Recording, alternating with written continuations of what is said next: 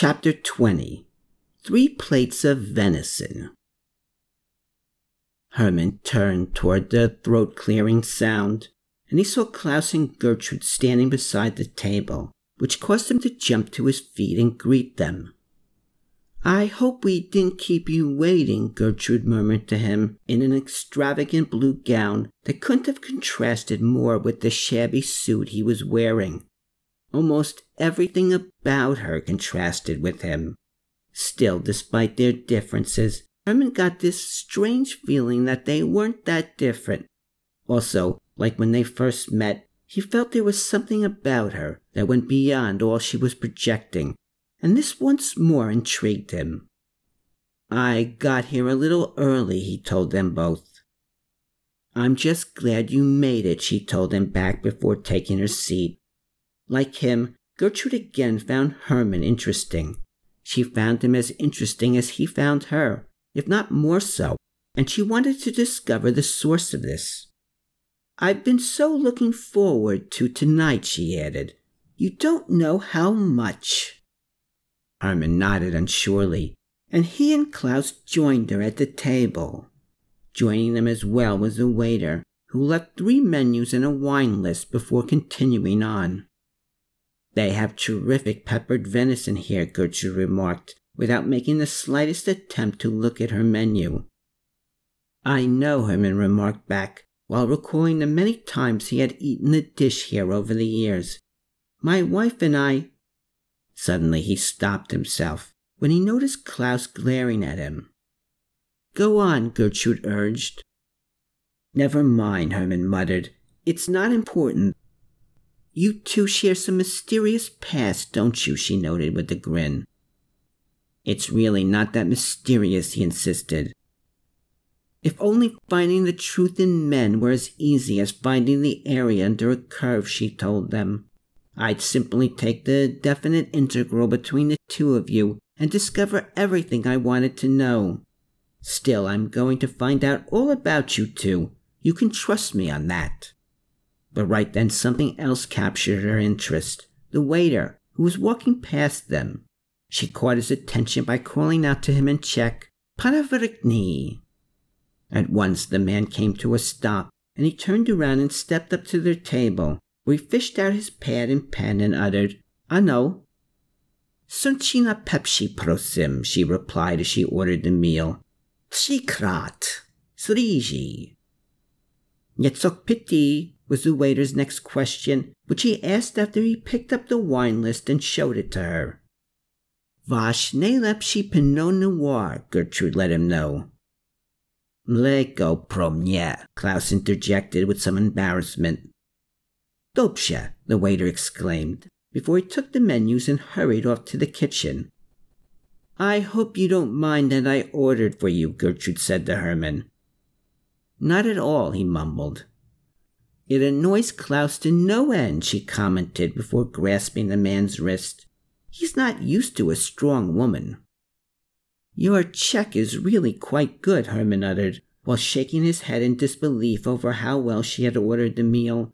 It also embarrassed him a little, as he knew that he couldn't have done it nearly as well.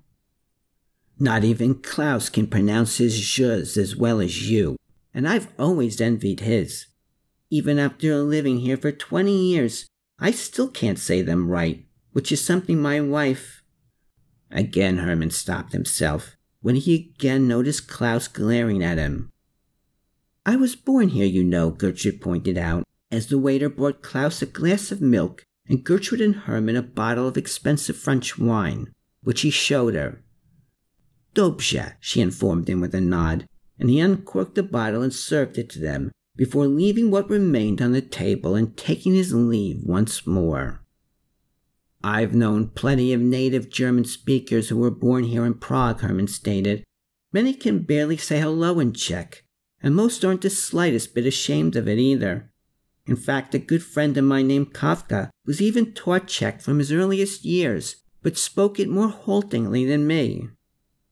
"Well, in my father's house," she noted, "the entire staff was Czech. I simply had to learn it if I wanted to keep up with all the goings-on." Something tells me that it's more than just that, Hermann expressed in wonder.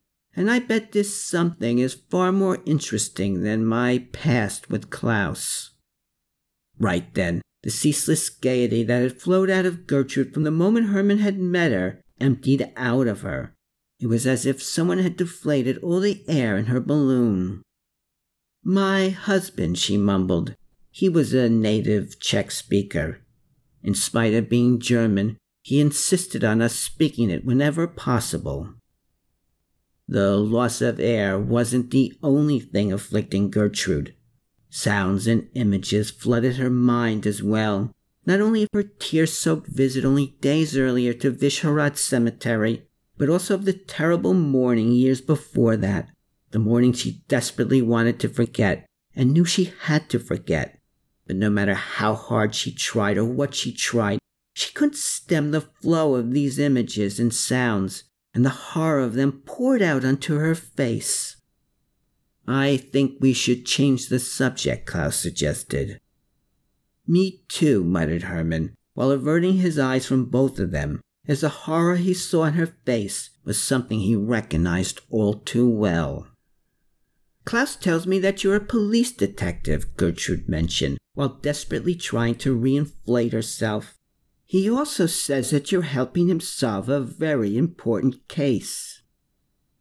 He said that, Hermann gasped, with both surprise and confusion. He actually said quite the opposite, she asserted, which led to my conclusion, which the expression on your face has just confirmed, by the way. Thank you.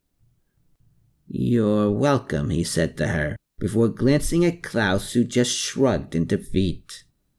This exchange forced Hermann to see a certain truth about Gertrude. While earlier he had thought of her as both beautiful and interesting but vapid, he now knew she was something a whole lot better. He knew there was not only a human being behind the caricature, but that a big, powerful mind was lurking beneath her beauty, and that this was as adept as anything on the outside of her head, if not more so. I've actually never heard of a Jewish policeman before, Gertrude went on. I've heard of Jewish accountants and Jewish bankers, and lots of Jewish lawyers. I've even heard of a Jewish boxer, but never a Jewish policeman. There are more of us than you'd think, Hermann maintained. Police serve best in the communities in which they live, and Yosefov, where I both lived and worked, was a community like all others, with the same problems and crimes. But there is no more Yosefov, she pointed out. There may not be any more Jews in Yosefov, he countered, but there will always be a Yosefov, and there will always be crimes there, which I suppose is why I'm here. So I assume that you haven't been in Prague all this time, she contended. I recently spent some time in Theresienstadt, he told her. Again Hermann glanced at Klaus, and he saw that he was getting antsy, and this only increased when Gertrude added, It must have been some crime for them to drag you out of Theresienstadt to solve it. I suppose all crime is relative, Hermann explained, especially in times such as these. What may seem like a big crime to some people, to others may seem small and insignificant in comparison to other crimes. I couldn't agree more, Gertrude argued, while feeling her interest in Hermann rising. It rose to the point that she found herself leaning toward him a bit. So, are you hot on the trail of this culprit, she whispered. I only began looking for him yesterday afternoon, he replied. Something tells me that if I were your villain, she speculated, I'd be very worried about tomorrow morning.